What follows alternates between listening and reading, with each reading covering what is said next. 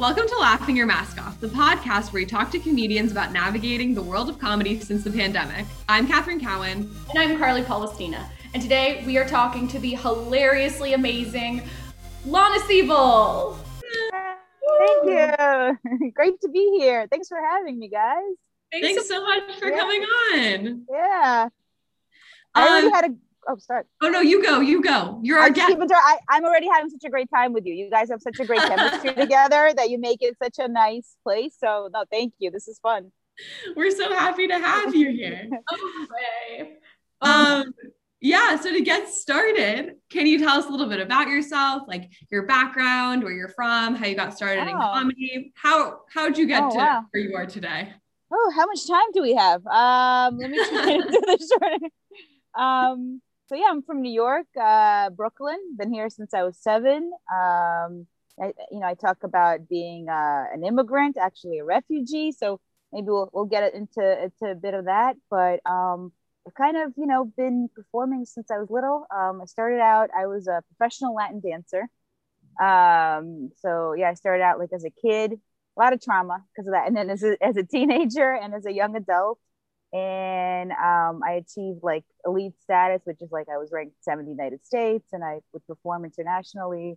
Those Dancing with the Stars people, I grew up with them. We competed together, travel all over the U.S. So did that for over like 15 to 20 years, and then I was a dance teacher for a while, and then acting as well as that was going on. And then finally, I always wanted to do stand up. And I didn't have the courage. So I took improv, which was definitely not for me. I was like the Michael Scott from The Office, just a scene killer.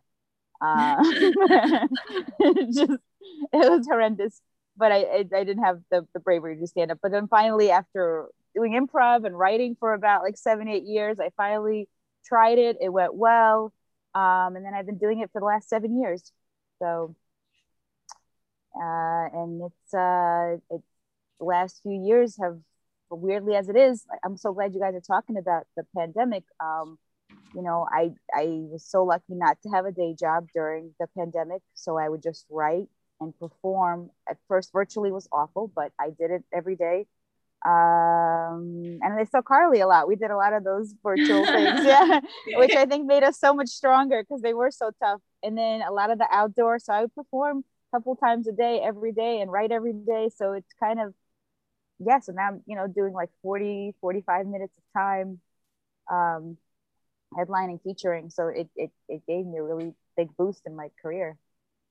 Awesome. Yeah, that's so cool. Carly, you go.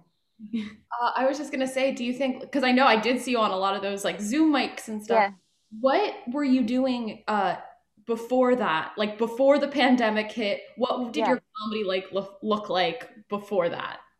I had to work a horrendous day job. One of them had like a 4-hour commute, and I'm also, I have one child, but I'm also a mom, and I have a very horrendously abusive boss and the 4-hour commute, and then I try to do stand up almost every night afterwards, really quick.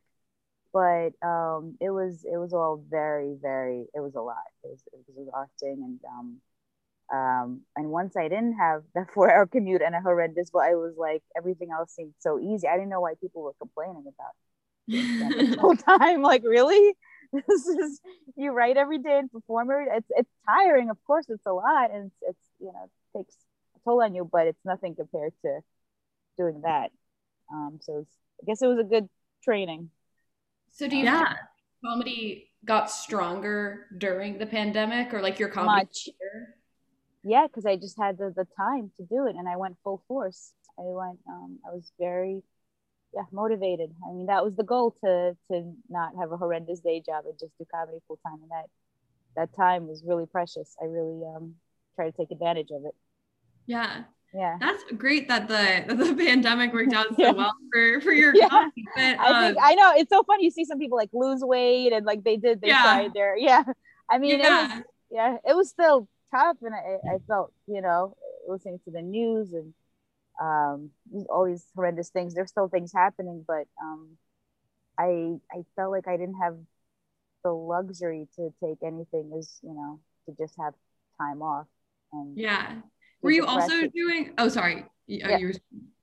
No, and I understand for people who didn't go full into it and needed that break too. And they're also doing well now too, because they took that little breather. So I think everybody has their own, there's like no judgment at all. I really feel everybody has their own route. Yeah, definitely. Were you doing so you said before the pandemic, you were trying to do comedy, but it wasn't, as easy. Were you doing like shows and stuff, or how? Yeah, I'm going to be honest. I wasn't trying. I was doing it. I was starting to get booked pretty regularly. So when the pandemic hit, I guess I was like 5.5 years in. So yeah, I was doing it pretty much every night. But I didn't have as much time to write and also perform all night. It was just like once or twice a night. But I would start to get booked almost every night. Things started to kind of, so I guess it was a good timing. Things started to finally develop and happen. And so yeah, it was just a weird kind of timing thing. Yeah. Really weird shit. Yeah. Strange. Yeah. So during the pandemic, so you were saying you did a lot of Zoom stuff, but also a lot of outdoor stuff. And I know you were even saying just before this podcast aired that you were producing an outdoor show that you just this September were like, no more of this right now. Can you tell us about the process of like getting that up and running and what that was like? Yeah, no, thank you. So last summer started to do like a little mic in the park where nobody could find the park, by like the Brooklyn Museum. And then that mic became really popular. Like I was getting so many messages. It was, and we created a really nice atmosphere. It was really nice comics, nice people. And then, so I made it into another mic, twice a week. So it was two mics, but then the mic started to get a bit of an audience. So it kind of grew after that. And then a documentarian from HBO came and filmed a little bit of it, because he was doing a lot of things about like the pandemic, and a photographer dropped by and started taking pictures. And so kind of blew out of proportion, which was amazing. And then I stopped it again in November because it got too cold to do outdoors, and then brought it back this spring. And we just made it into a show, and that was a great 5-month run. But it was a lot of elements to deal with, the street noise and very mentally ill people and kids and dogs and ice cream trucks and sprinklers. I could go on and on. It was, but I think it made myself and everybody so much stronger. But I'm glad they're done. I'm exhausted. I'm really, I don't want to ever do that again. Yeah. Do you feel like when the pandemic hit, you were like immediately like, I'm going to take advantage of like the time I have and like do what I can? Or did it take you a little while to kind of like adjust into it? Yeah. The first few days I was like, what is like, everybody was like, it's going to end in a week. Yeah. Like, we're off for 2 weeks. Yeah. It's fine. Yeah. And I was like, first few days, I'm like, well, I gotta take advantage every single day. I'm like, I got it. So I just started writing more and like posting different jokes to kind of maybe lift people up and myself. So the first few days I was just writing and posting. And then I guess I heard about like a virtual, and I went on, and it felt horrific. But then I realized it was just all new material. So it was like a combination of it being virtual and trying out just putting so much pressure on myself. And it was a pandemic. And then I'm like, I should do this. I can't allow myself to just slack off. Then I just kept doing it every day. And then after about a week or two, it became like, the virtual no laughter and no eye contact, and just became natural. It was like, same as that kind of attention my husband and son give me. Like, I got this. This is fine. This is comfortable for me. So, it's so weird. Yeah. I also feel like when it was weird because I feel like when we all got on Zoom, like I feel like once I left Zoom and went back to the real world, I was like, I don't know how to like time things anymore, because you get used to timing for like there's gonna be a delay. I just remember the first time back on stage being like, what do you do? Yeah. It was so interesting because then you started to learn that like, okay, virtual is one way. Like you position your face a certain way and then you get a laughter. Yeah. And then real life, it's like, okay, I have to figure out how to be in pants again. And, yeah. And stand while doing comedy. Yeah. And then outdoors, it's like I can't hear anybody laughing. I just see them smiling. But then they're like, oh, great job. So it's all these different things that you start to, but then I think it makes you such a stronger performer because you know how to work different channels. So definitely. Yeah. I really found with like, prior to the pre-pandemic, everyone kept telling me, it's like, your stuff's good, but you talk so fast. But Zoom, because everything's slower, forced me to slow down. And then when I came back to in real life, like everything was going at a human speed. And it was oh, you know what? Zoom has its advantages. So like the advantages it has, do you think it's going to kind of stick around as things go forward? Or do you think it's kind of like, oh, that was a weird, fun time? I think the pandemic has changed the world. I feel like there's going to be a little bit of an influence. I kind of hope so. Because I think we all learned a lot. And, I honestly, I don't know how to say this, but I'm very lucky that I'm on shows almost every night, and then I once or twice I might do open mic, but I'd much rather do one virtually and just see, like, because open mic is just to kind of say it out loud and see what works and see if the premise and punchline are working together. So I'd much rather just do a open mic virtually versus go out and do the whole thing. And so I hope that stays. That's been very convenient. Yeah. So, and also like the podcasts are great and doing this Zoom. So I think I think there's a lot of positive things that came out of it. Yeah. I also really liked, like, I feel like there were more feedback mics on Zoom than we have I don't know any feedback mics in New York, but I feel like a lot of my jokes that are still my best material came out of like, oh, why don't you just add like this as a tag, or like maybe you should take that joke in this direction, because I could intentionally be like, oh, I'm going to do a feedback mic today and get some feedback instead of like basing off of if people laugh. Yeah, I think you're right. I think it all made us so much like much better writers. Yeah, it was so great to like write every day and then just try it out, and then, without any kind of hassle of going out. So yeah, I feel like it tightened everything up so much and gave us so much more material too. Definitely. Yeah. No, I also, you know what? I don't see anyone else doing this kind of podcast. This is really original, what you guys, and I'm really, this is really cool. Yeah. Thank you. We try. Yeah. We hope. So do you think that like a lot of things have come out of the pandemic? We're in kind of a weaning out of the pandemic time. It's people get all up in arms. They're like post-pandemic, pre-pandemic, mid-pandemic. Yeah.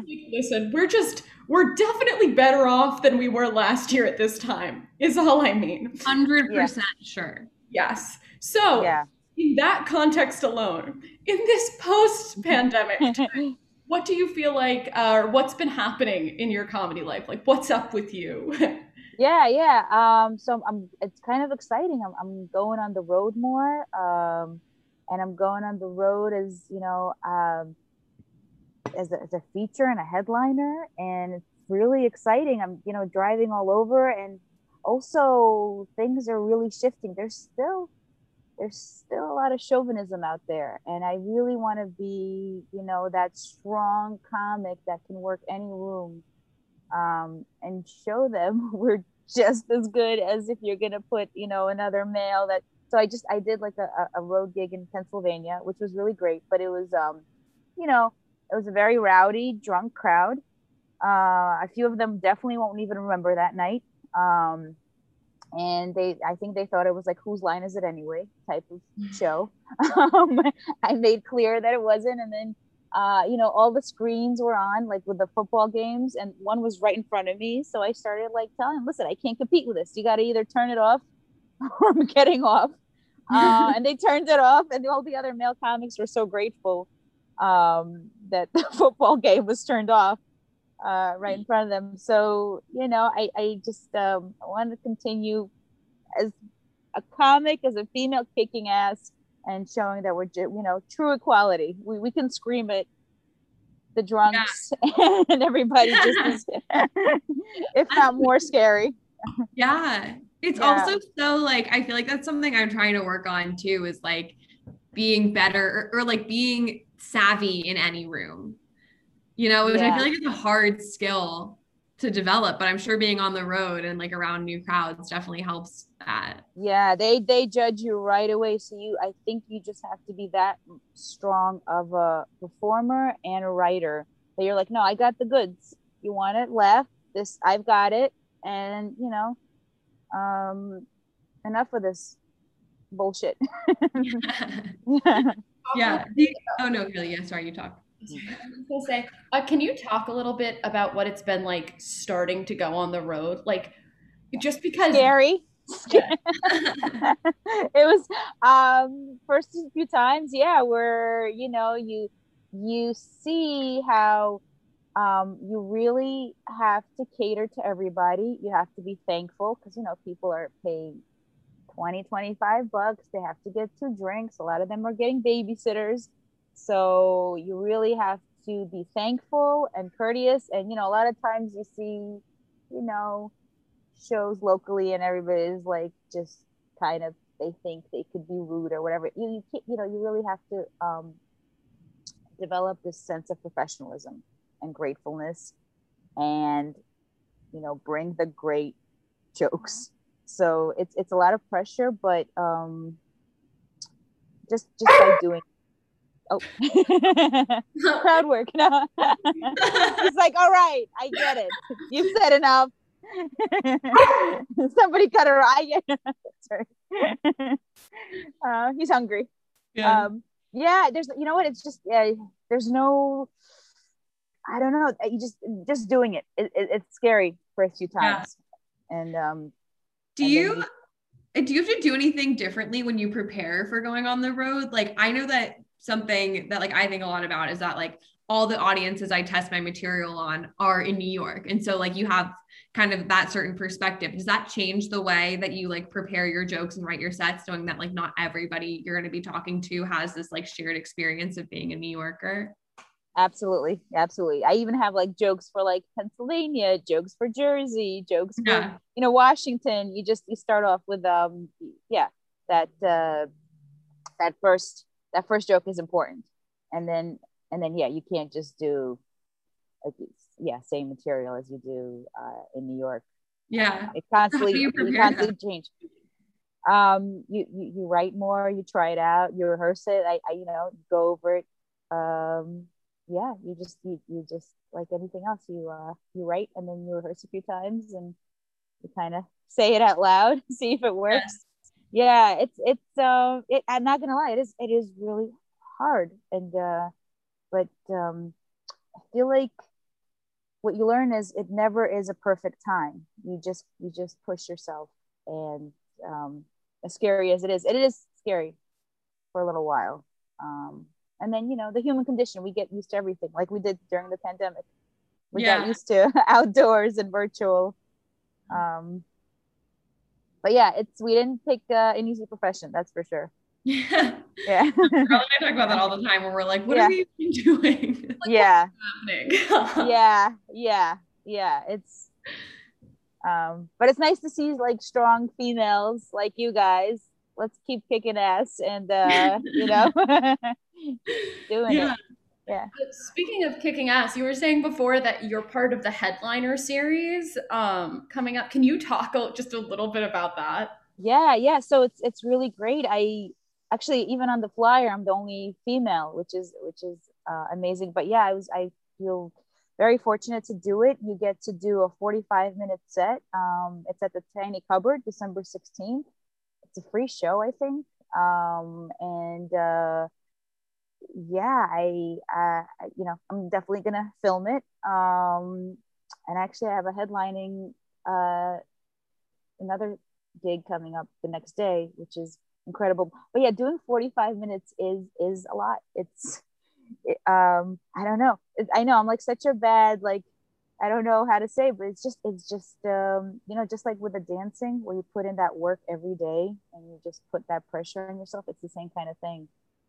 Same with the acting, learning the lines. It's just a whole bunch of work, which is actually not fun. It's kind of tedious. Um, but but the more not no fun you have, I feel like, and you put in that work, the more fun they have. So it's just a really tedious process. So I feel like at least a lot of people will hear this and be like, I think this is too hard, I don't want to do this. So that's how do you prepare for 45 minutes, because that's so long? I feel like it's hard to get like long spots to even practice for that. So I started doing that more like this May, June. I started doing like 15-minute set, then I worked up to 25-minute sets, just different bar shows. Then I got 30-minute spots on the road. And then I got to do a headlining for 40 minutes, and you a combination of getting to do it and then rehearsing it on your own as well, and getting the order right. And so it's just doing it as much as you can. Do you do it in like chunks, or like where you're like, this is going to be the first 20 minutes and I'll do this on one set, and then, or like in one show, and then like the next show is the next 20 minutes, or like, how do you, I feel like even like ordering it would be a whole, like figuring out what order all of that you do that, then you rehearse it on your own and you time yourself and you do it 45 minutes. And it's like and it's so funny, you think, oh, when you do it on your own you're just gonna, but it's exhausting. You feel so tired after talking for I bet for that and doing that. It's like training for a marathon. It's the same thing. I've never done a marathon, so it's not like a relatable. Me neither. I either. So glad we all have that. I haven't either, but I've heard. But last week, it's training.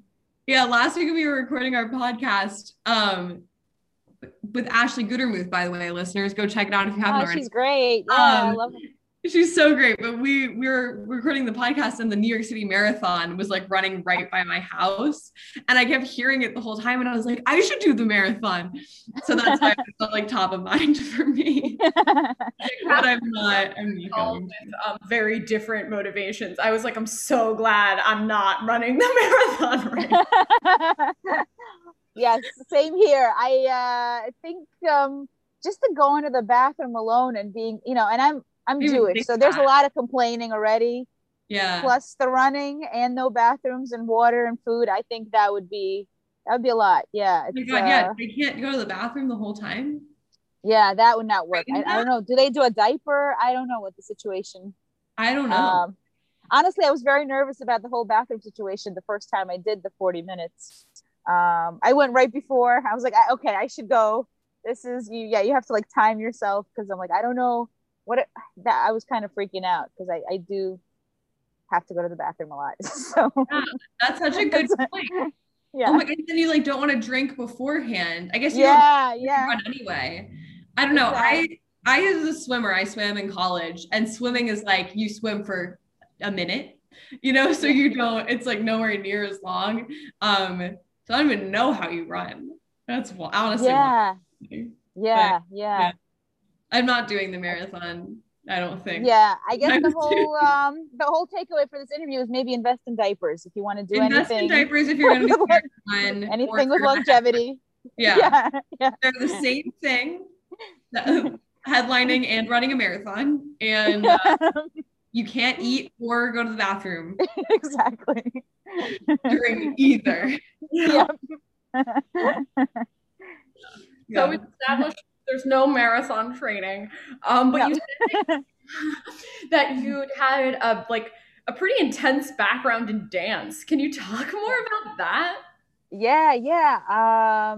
So I started when I was about 10 or 11, and in Brooklyn, and where all the other Eastern Europeans who you see on Dancing with the Stars started, and I felt very shame, and I guess it's called shame now. Before I was just told I'm too fat to dance, and then I kind of left for a little while, developed an eating disorder, came back, and everyone's like, bravo, you're ready.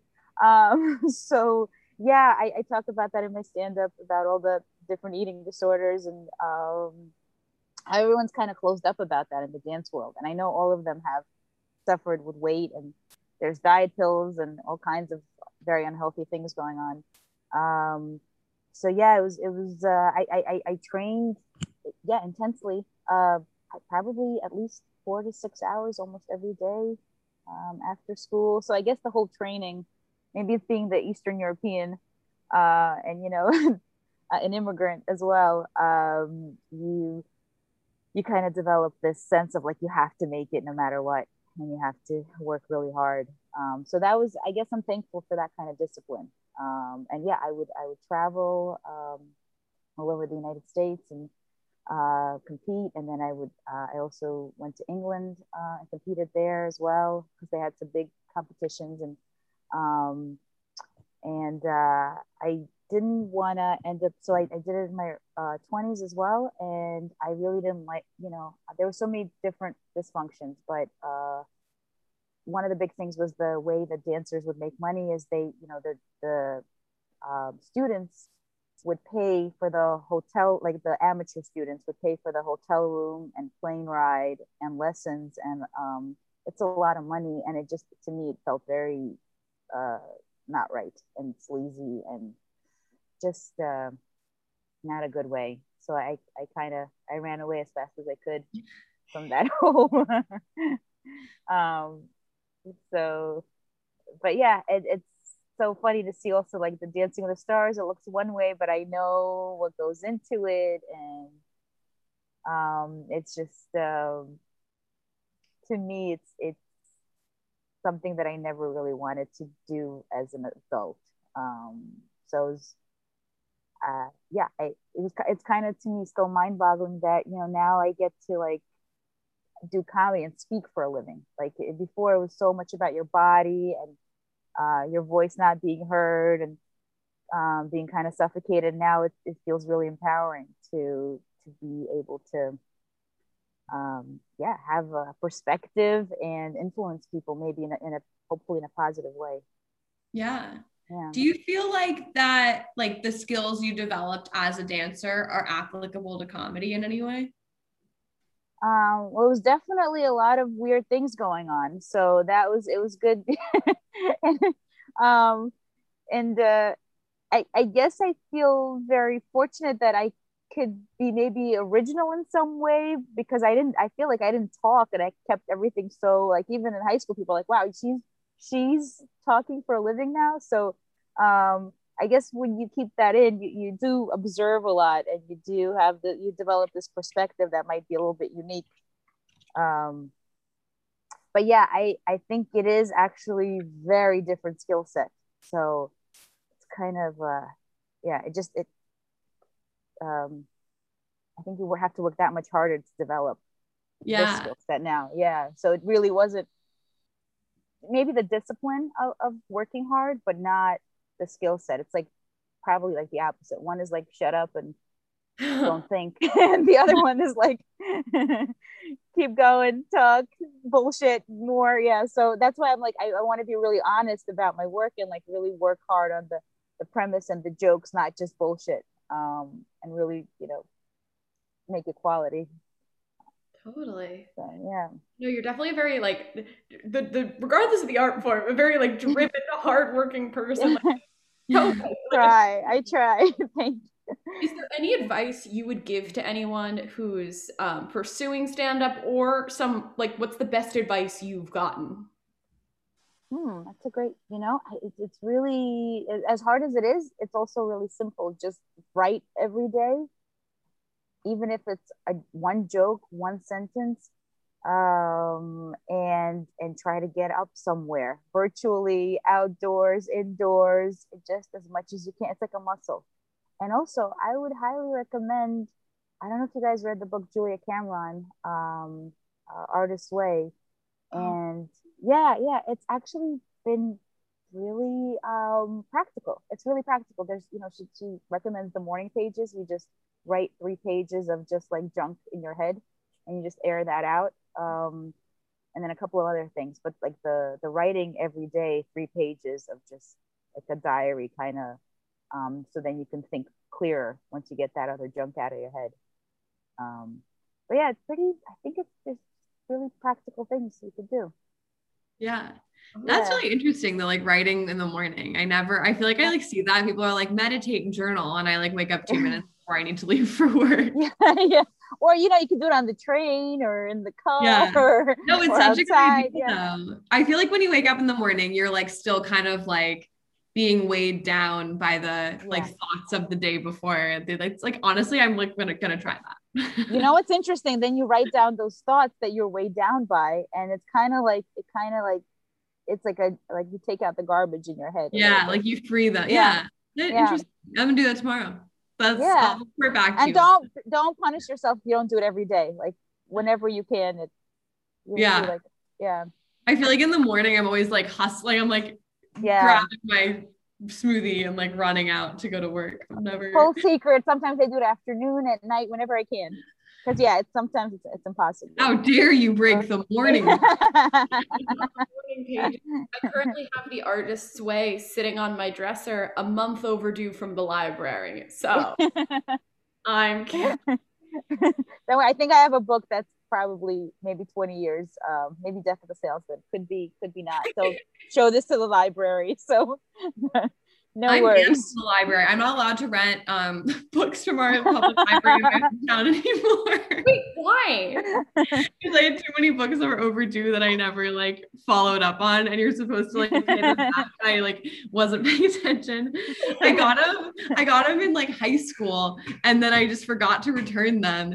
And then I went to college, and I don't know. It's been like 7 years. And then I went during college, I needed to get like a book for some sort of research paper or something. And they didn't have it in our college library. So I tried it at my hometown library, and it wouldn't let me check out any books. And I was like, this is ridiculous. Why isn't it letting me check out books? And I called, and they were like, oh yeah, no, you're not allowed to check out a book until you pay this fine. And it was like a $5,000 fine. And I was like, I have to check out books. Like, yeah. Okay, so we're all going to library jail. I mean, I guess this is in my hometown, and I live in the city now. So like I could get library books from a different library, I guess, and return them. But I know, they can be really strict. Yeah. I'm not thrilled by libraries these days. Yeah. I still feel like, I should be returning something. I know. Yeah. I heard that you can do library books on Kindle. Do you guys know about this? Oh. I think that I'd be better at. Huh. I always find it funny when they're like, we have one electronic copy of this book and it's already been taken out. I'm like, that doesn't make sense. Yeah, I don't know. See, this is everything. You write this in your morning pages. You're like, I'm in trouble with the library. I think I'm gonna do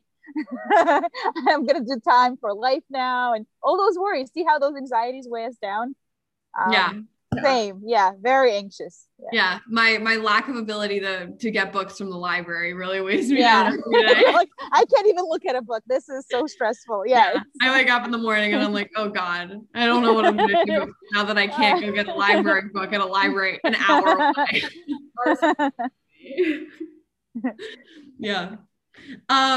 So we are actually approaching the end of our time. That's quick. I know time flies when you're having fun. Yeah.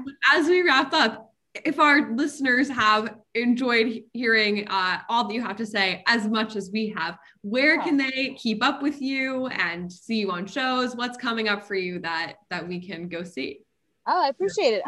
So yeah, they could Instagram at Lana Siebel, LANASIEBEL. There's another Lana Siebel that's been getting my comedy Venmo money, but she's returned it. So she's only good things about the other Lana Siebel, but her name is EI. So make sure it's IE. And I'm very excited about this headliner series. It was great to be chosen December 16th, Tiny Cupboard. That's going to be great. I'm going on the road more. So I post everything. Performing almost every night. And I'm also trying to develop an hour, and I might actually incorporate a little bit of the dancing too. So that could be really like a big like a big Vegas act. I'm seeing big things and lots of visions. And it's funny how during the pandemic, I would start writing a little bit and things are starting to come to fruition. So it's nice, and I feel great to be surrounded by such good people like you guys, good comics. Well, thank you so much for coming on. Thank you guys. This was great. Thank you for listening to Laughing Your Mask Off. If you enjoyed this podcast, please subscribe and leave a good review. To keep up with our hosts, follow Catherine at Catherine.Cowan and Carly at Carly Palestina on Instagram. See you next week.